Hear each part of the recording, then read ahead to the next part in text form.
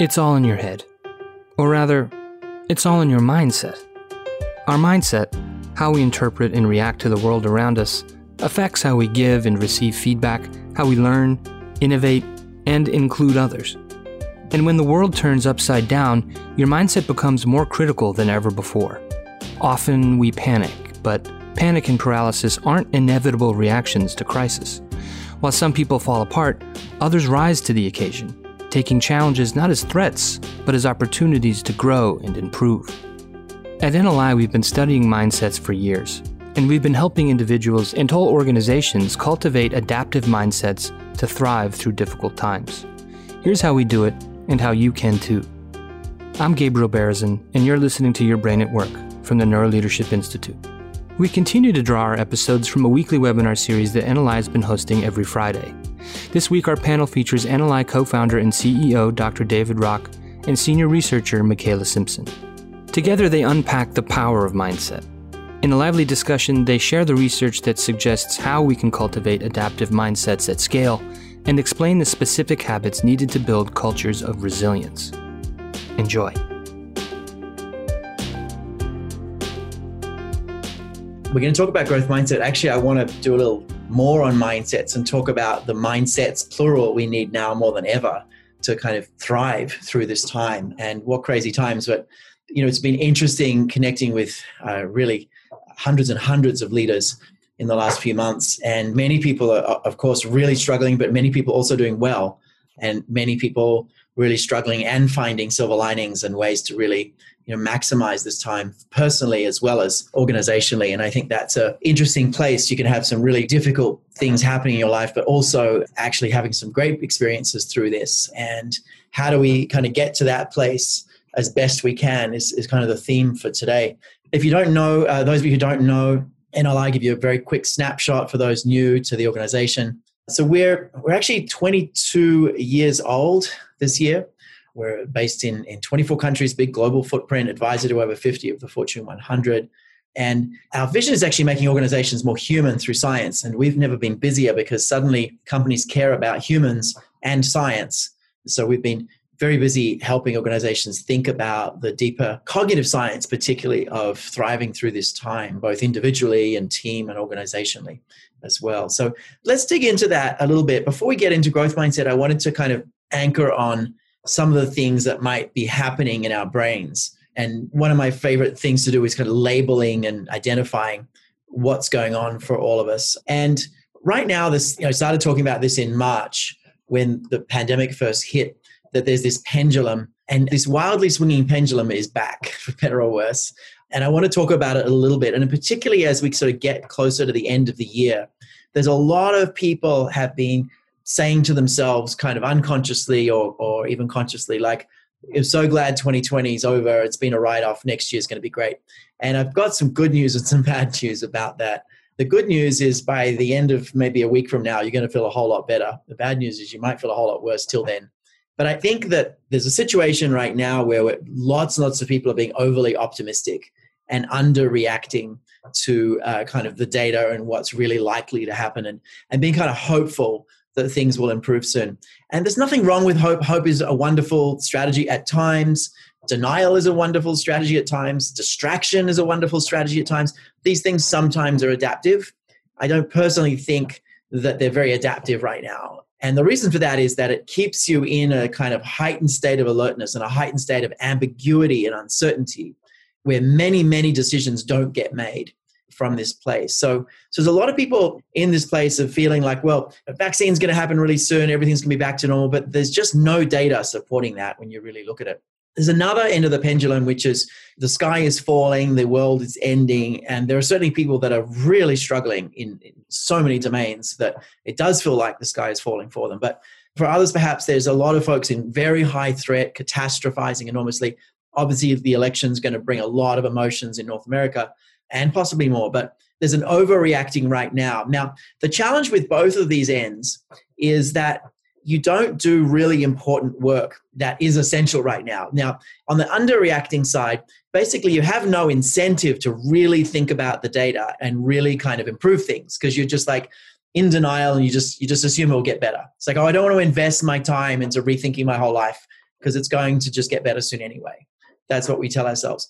On the far right there, we don't have the cognitive resources to actually think well, right? So we don't want to think well, or we can't think well at either end. And what we need to do in the middle is have the right mindsets that help us to actually scenario plan. And we can't predict the future. We can't be certain about the future, but we can kind of see some different scenarios and think about those. And this mindset in the middle is really important. And to me right now, this mindset is kind of accepting, and I'm sorry, I'm going to apologize in advance for anyone this upsets, but I think the most adaptive thing right now is actually to accept that 2021 is going to be as disrupted and difficult and complicated as 2020, maybe even more so. And to kind of settle into that and accept that and get to work at making things a little better on that assumption. And probably the most realistic scenario is, sometime in 2022, we get to a place where it starts to feel like things are back to normal in terms of the sort of socializing and patterns of life that we're used to. So as hard as that is to accept, kind of accepting that this is really difficult and it will last a lot longer is probably the mindset to actually have. But this really brings us to something that we talked about early in the pandemic, which I think has become even more important right now. And that's the Stockdale paradox. So Jim Stockdale was a Navy colonel. He dropped into Vietnam, or his plane was down. He landed in a prisoner of war camp, basically, or ended up in a prisoner of war camp, was the most senior military person in that camp. And what he noticed was that lots of people didn't survive the prisoner of war camp. And guess what? It was people either at overly optimistic that didn't survive, or people that were overly pessimistic that didn't survive. And he found that the people who did survive had this unusual blend he called a paradox of this belief in eventual success, but combined with a deep acceptance of the harsh reality. And what we're seeing, and I'm seeing it from hundreds of people, like clients, friends, colleagues, all sorts of people, like, just feeling like it's all going to be done by early next year, it's going to be done. And it sounds tremendously like the stories he would tell of folks who thought they would be home by Christmas and then would fall apart. So I think right now it's a really, really healthy thing, as scary as it is to process this. It's a really healthy thing to say, look, 2022, maybe even 2023, it's going to be amazing. Eventually this will sort out, and we will look back on this with amazement at what we did and what we learned and how we changed. But it's going to be really hard and really long until then, and kind of settle into this. And that, if you're sort of just hearing that for the first time and you're just like, frustrated with it, just let it sink in, sit with it. It might take a week or even 2 weeks of just kind of really reflecting on that before you can get to this next step, which is the really important one. And this next step is followed by taking action to make things even a little better. So what you want to do from this place, and he didn't sort of have this third step. So the Stockdale paradox was just kind of these two. But the third step is really, really important. And that's, all right, now you know you're going to be here for a while. Whether it's a prisoner of war camp or prisoner of COVID. Now you know you're going to be here for a while. What can you do to make things that little bit better and really take control of your environment any way you can? And that feeling of control is so helpful for reducing an overall stress response and helping you survive, literally and psychologically as well. So that's the Stockdale paradox. Now, what does that mean to make things a little bit better? This is literally a growth mindset. And what I wanted to do is kind of put the Stockdale work aside for a minute and talk about growth mindset. Now, this isn't just COVID. This is also, the incredible racial crises that are happening, obviously political crisis. There's a lot of things that are really difficult at the moment all at once. And we have to imagine that it's going to eventually get to a better place, all of these things, but it's going to be difficult in the process. And how can we actually make things, a little better, not just COVID. So growth mindset. So we started working on growth mindset quite a while ago. The first paper we published was in 2016, although we actually published something before that, about 2014, on the relevance of growth mindset for performance management. So we were starting to weave growth mindset into performance management from about 2012, 2013, and then published the first piece. We came out with organizational growth mindset in 2016. It took a while to publish that. That first paper you see on screen is a really important paper. If you're from an organization and you want to understand this concept, strongly recommend getting that paper, getting your head around it. It's all the studies that help you understand what it is and why it's relevant, how it works in an organizational context. What we've done since then, we haven't published any other original journal papers, but we've actually done 4 industry research reports. So one was the first one there, the IDEA report, followed by more about performance management, followed by a case study set. And then we just came out recently with how it supports organizations through disruption. So it's a series of industry reports available to members that are super helpful about kind of seeing what it looks like in reality. So first of all, for those of you kind of new to the concept, let me just give you a definition. The belief that your abilities in any domain, so it's domain specific, like music, art, cooking, technology, a particular client. So it's domain specific. No one has a generalized growth mindset or fixed mindset. So it's the belief that your abilities in any domain can be developed through dedication and hard work, that brains and talent are just the starting point, right? That you're not inherently or innately good or bad in any particular domain. And that's really important. It turns out that that belief has an enormous impact. Are you inherently or innately good or bad in a domain? So a fixed mindset is this belief that in that domain that you're not innately good at something. Let's say technology. Maybe you just never really played much with technology, didn't learn to code, didn't sort of come through that time. You just believe you're not innately a technology person. Maybe you're really good with people and artistic things, creative things, but you've decided you're not a technology person, right? From that belief, you think you can't change much because you're not innately good, so you don't put much effort, right? You don't really like feedback. You avoid it at all costs because it just reminds you you're bad. Stretch goals are just a chance to fail dismally, so you don't set those. And that's a problem because stretch goals are where you get the most learning from.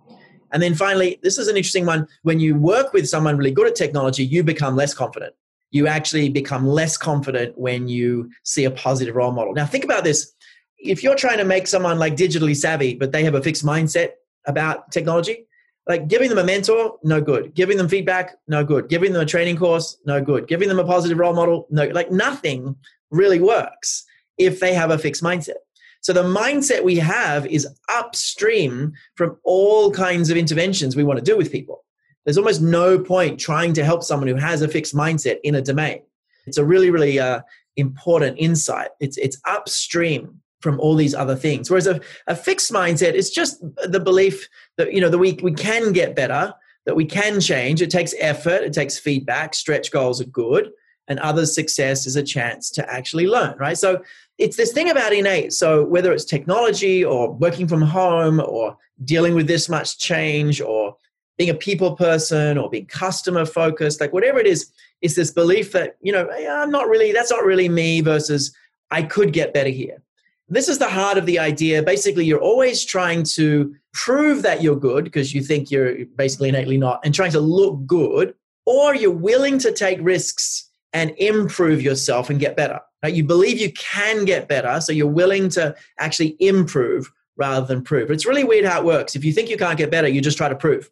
But if you think you can get better, you try to improve, right? And actually get better. So that's kind of the simplest summary that we've got from it. And one of the things that we've learned is there's a meta habit that is really, really important. We've actually tracked the percentage of people who start applying this habit now when you teach it to them. But there's a meta habit of notice and switch your mindset, kind of notice and switch. And what we see when we teach this to people, it's in the order of 90% of people every week start to see a fixed mindset and switch it to a growth mindset. And this is data from really large numbers of people now. So about 90% of people start doing this when you teach them well, which is really great. And this is the high level thing, notice and switch or notice and shift. So when you notice yourself or someone else saying, I'm not good at this technology thing, or I don't think I can deal with this much uncertainty, or this isn't easy for me to be this hybrid working back and forth from work home. As we hear ourselves or others saying this, we can just literally add the word yet. I don't think I'm good at this technology thing yet. I don't think I can, juggle all this yet. So it isn't easy for me yet. And as we say that to ourselves, we shift everything about how we function. So this is the notice and shift. And I think as we look at 2021 as well, we're going to have some new things to experiment with. When I ask companies what's the biggest breakthrough they had this year, generally the big thing that shows up is shifting to work from home really fast, like in a week. And consistently we hear wow, we never thought that was possible. It was unbelievable. Now we're wondering what else is possible, right? We're starting to think, hey, what else is possible? If we can make the whole company shift to work from home in just a week, what else could we do, with a deadline? And we'll come back to that in a few minutes. All right, let's dig in. Michaela, I'm going to hand over to you. I think I'll frame it up, but there's this sort of meta habit of notice and shift. And then a few years back at NLI, we said, look, what are the most important habits? What are the 3 most important habits to really anchor on to build this mindset?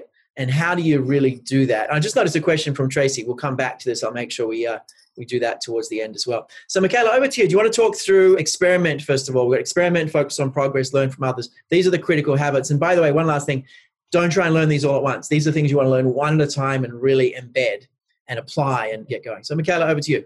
Thanks, David. So I'd just like to have us first anchor on the concept of experiment.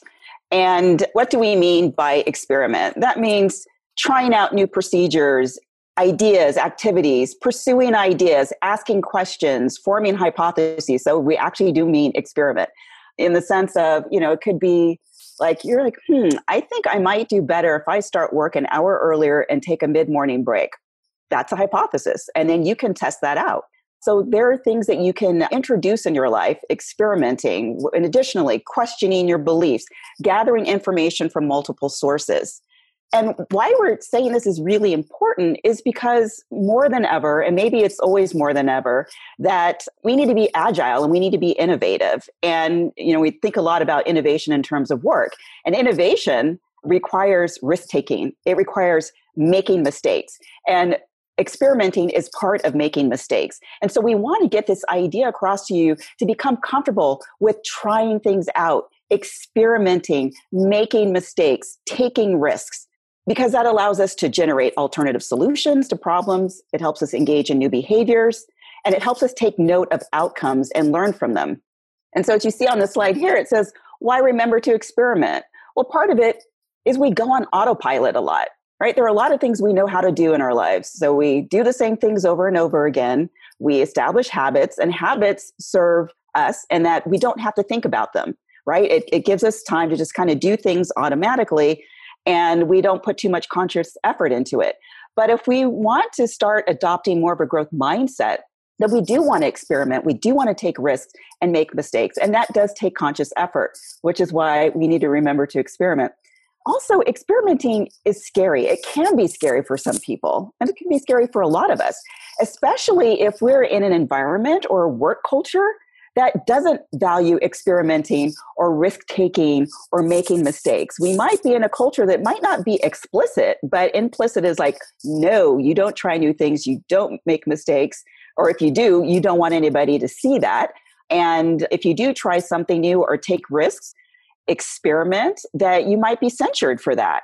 And so we also talk about organizational mindset culture. So there could be organizations that have more of a fixed mindset culture where they will censure people more rather than laud them. Whereas a growth mindset culture, they will see the value that everybody brings to work and their ability to learn and grow through effort, where they see them as having the necessary skills or building the skills to learn and grow. And so, I just want to add one thing before we do this. So interesting, the autopilot. I don't know if people have seen this study, but Dan Gilbert at Harvard did a random sampling study a few years ago of essentially asking the question, when a buzzer went off in your phone, you had to answer the question, where was your mind just now? Was it in the task you're doing, or were you mind wandering and mentally elsewhere? And he found that just under half the waking hours, people are actually on autopilot.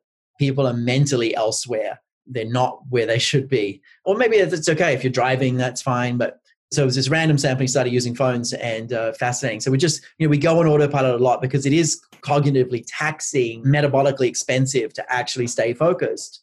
And so we kind of shut down a lot, which means that we're not really there. We're not really thinking actively about what we're doing. And I think about, the servers in a restaurant, for example, who they're mentally not there, they accidentally trip, accidentally do things. Like, we're not taking in data fresh if we're on autopilot. We're not adapting to changing situations, small or big, if we're in that space. Very much so. And some of you might be thinking, some of you might have heard of the term default mode network. And so that's also this phenomenon that research discovered when they had people in the brain imaging machines where, they put people in doing different tasks and they're looking at, they call oxygenation levels changing in the brain.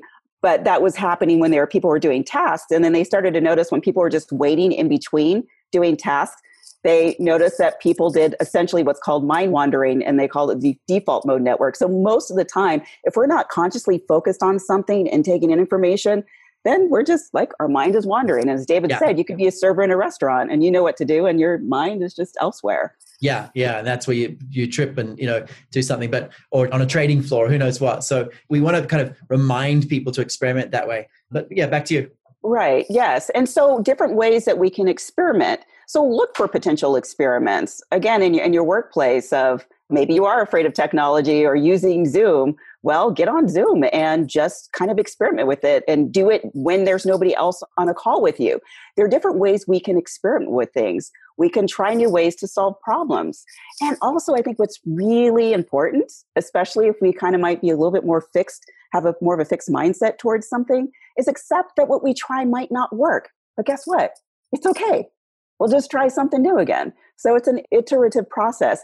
And when we keep on getting that feedback from ourselves that, hey, the world didn't fall apart when I tried something new, it didn't work, I try something again, that actually creates a positive feedback loop. And we're sending signals to our reward, the reward parts of our brain are lighting up. And again, the more rewards we get, the more likely we are to engage in a new behavior. Yeah, that's great. And this is something that leaders need to be really conscious of, whether it's a team leader or a whole organization leader, that we need to send the right signals, that experimenting is good, that mistakes are expected, that when you make a mistake, you don't get punished. Obviously, if there are really significant ones, you've got different issues, but you want to really encourage that experimentation in the culture. One thing we do at NLI, we have what we call Mistake of the Month, where we share out the dumbest thing someone did. Most months I have something in there, because I'm always experimenting and making mistakes a lot. But your Mistake of the Month is like literally the whole company hearing about something that someone did and sharing that, and then also hearing the learning from it. So I think it's really important that teams and organizations actually encourage experimentation and accept, that these things can go wrong. If you're enjoying this podcast, you're going to love NLI's annual conference, the Neuroleadership Summit. This year, the all-virtual summit centers around building a better normal and will offer 3 days of impactful sessions focused on your most pressing issues: how to remain resilient, how to thrive through crises, allyship, equity, equality, and fairness, and continually learning while in a work-from-home world. Join us online November 10th through 12th and attend sessions available across the globe. You can watch sessions live on your desktop or access content on the go. We promise you won't want to miss it. To register and learn more, visit summit.neuroleadership.com. To save on a 3-day non-member pass, use the promo code PODSUMMIT2020. That's PODSUMMIT2020. We look forward to seeing you there.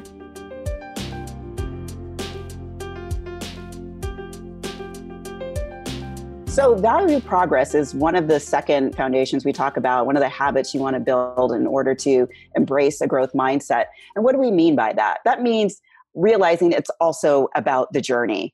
Generally, as probably most of you know, a lot of, especially in the business world, we're often focused on what's the result? What's the result? And so we tend to place more value on the end rather than on the journey. And we find that research has shown that often people who adopt a fixed mindset around a particular situation, they tend to have a snapshot of one moment in time of their performance. Like, I blew that segment of that presentation I gave, when they're working on a project that spans, say, 6 months, and they focus on that little thing. And then they can end up beating themselves up. And if they experience a setback, then it just looms in their head and it increases distress. Then they're not really able to focus on what they're doing. And then say maybe it's a success of what they do, but then they become fixed in that. And they're more likely to compare themselves to others. So there's this thing of just kind of taking, again, that snapshot rather than looking at the journey over time. And what studies show is that people who adopt a growth mindset around something, they're more likely to value their progress over time. Where were they before? Where are they now? Where are they headed? What's the progress we've made? And when we engage in new behaviors and we're making these new connections, it needs attention and reinforcement. So remember, this is not a time to go on autopilot. This is where we need to give conscious effort to that.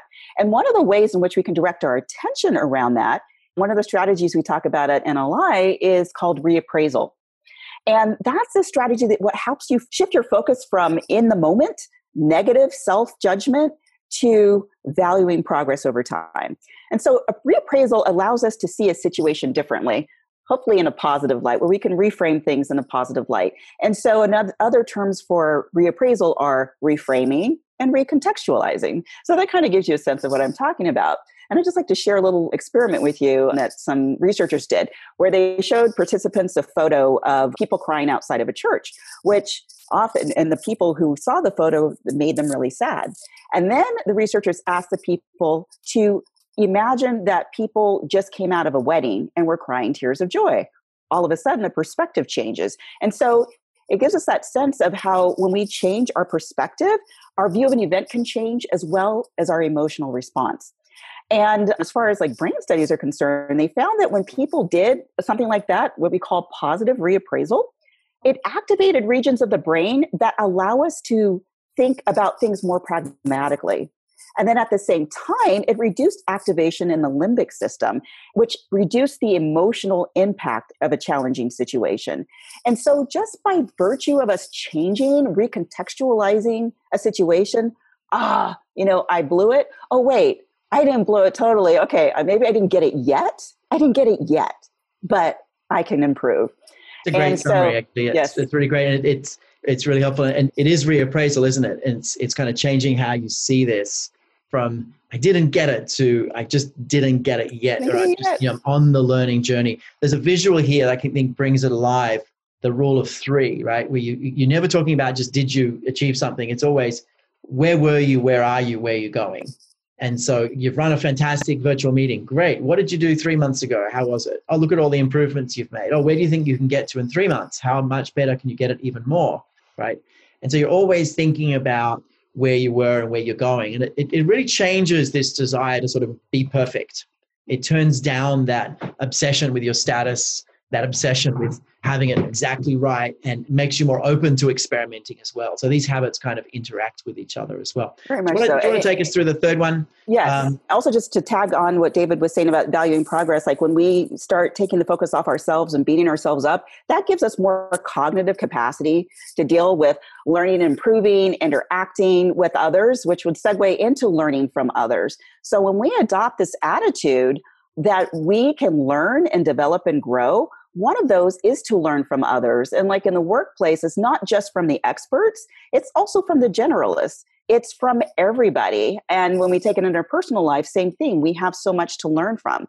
We have so many people we can learn from. We can get their feedback. We can get their guidance. We can get their knowledge. Why do we need to remember to learn from others? Well, we have huge blind spots. So we often think, sometimes we think, we have a lot of hubris, of course. We think we know all there is to know. We might think that we view the world in the right way and that everybody views the world in the way that we do. It can also be the thing of like, if I'm not so good at something, I want to avoid any kind of feedback or any kind of reflection that would show that I don't really know this. And so then we just create these barriers so we just don't see certain things.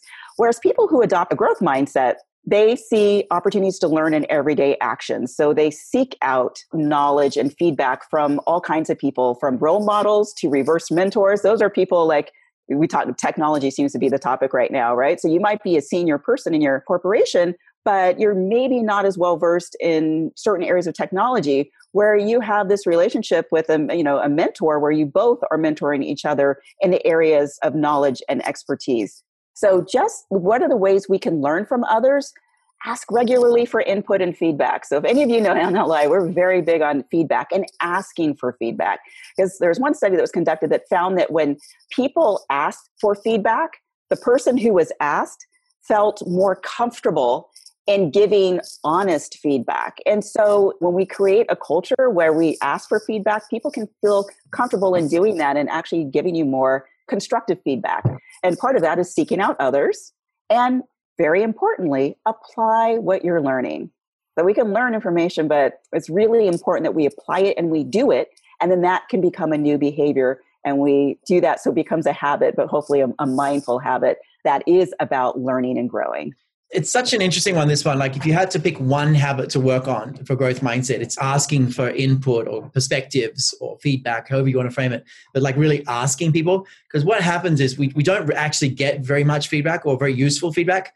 And we did an actual bio study, sending a team of scientists into a company and setting up this whole research study of people giving and receiving feedback, collecting biodata. It was a fascinating study. What we found is that giving feedback is actually just as stressful as receiving it, often more, which is why we don't do it very much or very well. We tend to just give the positive stuff because we're really anxious about how people will take it. But receiving feedback also, really, really stressful. But when someone asks, it actually roughly halves the stress level for both people, the giver and receiver. So it's a really huge differential in something that we think is the major block to feedback, which is the threat response. It's a huge, huge differential when people actually ask. So we do a lot of work on kind of how do you create an asking for feedback culture rather than a feedback culture. And it makes enormous difference. But one piece of research that really kind of blew my head off around sort of why we need to ask. It turns out that other people know you better in terms of your skills, abilities, and potential than you know yourself, even if those people have only known you for a short time, like talked to you for 15 minutes. Other people are actually more accurate about what you're capable of, what your skills are, this kind of thing. There are some exceptions to that. There's a few specific, technical skills that's obviously hard to know. But on the whole, others are more accurate about you than you. So if we're just trying to kind of live in a cave and look into ourselves and we're not getting lots of feedback from others, we're missing enormously important information from other humans. So we built a whole kind of body of work on this. There's a really good piece we wrote in Strategy and Business magazine around feedback and feedback culture. Michaela, you want to add to that? Yeah, I just want to add that it is really important for us to have a growth mindset because we know, I should be asking for feedback, but it could also be this thing, I really don't want to hear the feedback. And so we also need to be able to adopt that growth mindset because it does reduce the threat of information that we'll get where we can I can use this for good. This is to help me rather than this is a reflection of where I'm failing. And so it's really, really important. You need to have that growth mindset because otherwise you might still ask for it, but you still might have that, reaction. You need that growth mindset to give it and to receive it. Absolutely. Yes, exactly. It changes things a lot. So it's interesting. What could happen if we ask for feedback regularly? What could happen? What would that be like? What are some of the implications of that? What do you think some of the things that might happen in your life, in your work that could happen if you asked for feedback? I mean, I'll tell you one thing, you could literally get better every single day at tasks that matter to you. Like if you give presentations, literally every single day, you could get a tiny bit better and regularly, yeah. I would just make the comment that just really briefly that often with ourselves, it depends on who the person is. Sometimes we don't step into our abilities, we'll downplay, we'll minimize, I'm not really that good.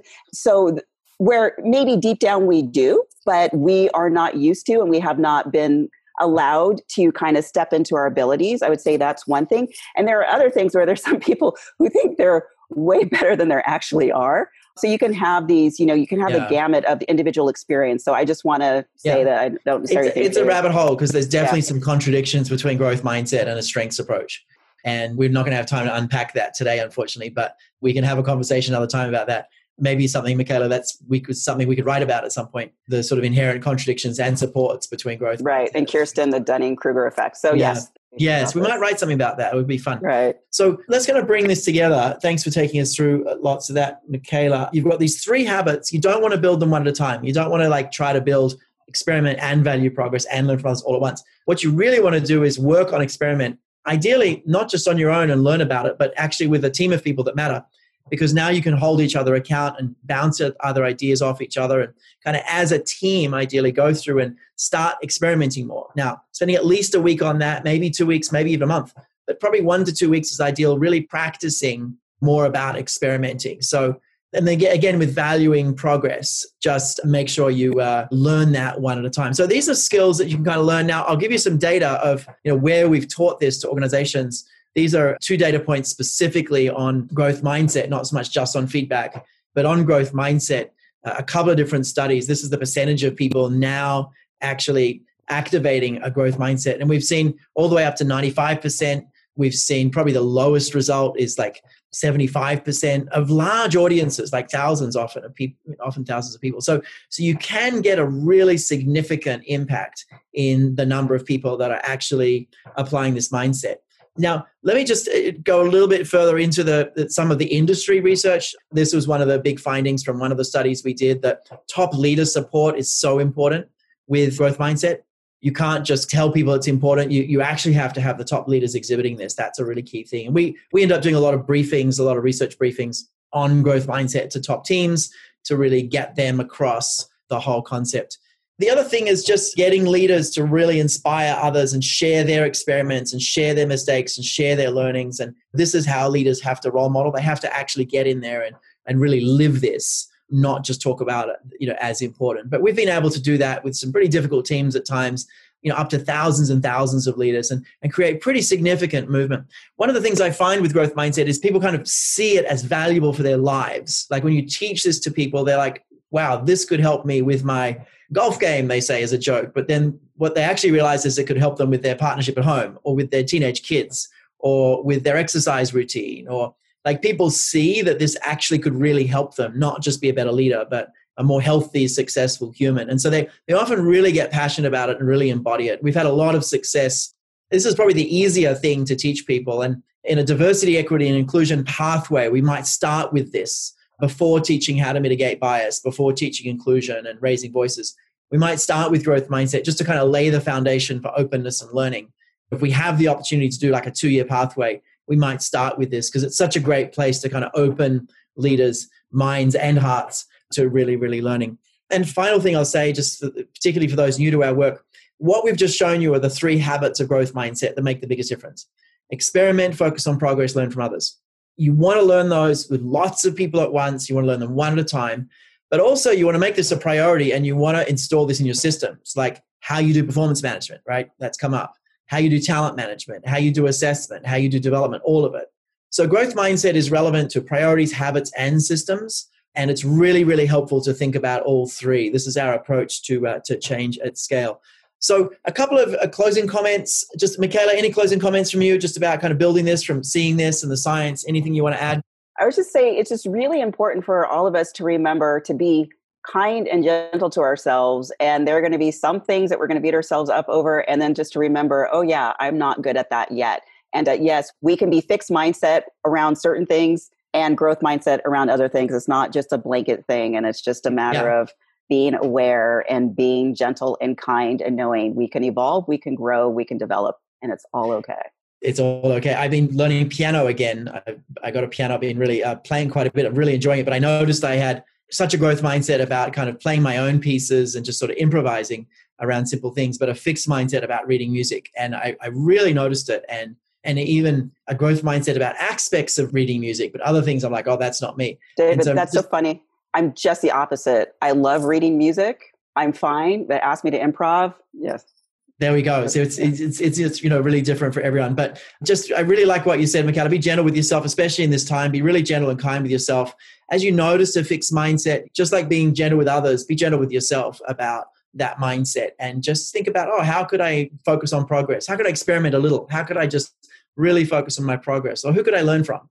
Experiment, value, progress, learn from others. Those are the critical habits. All right. Michaela, thanks so much for being here and partnering with me on sharing this important work. Thanks, everyone. And take care of yourselves, look after each other, and keep doing what matters. We'll hope to see you in coming weeks. Thanks, everyone.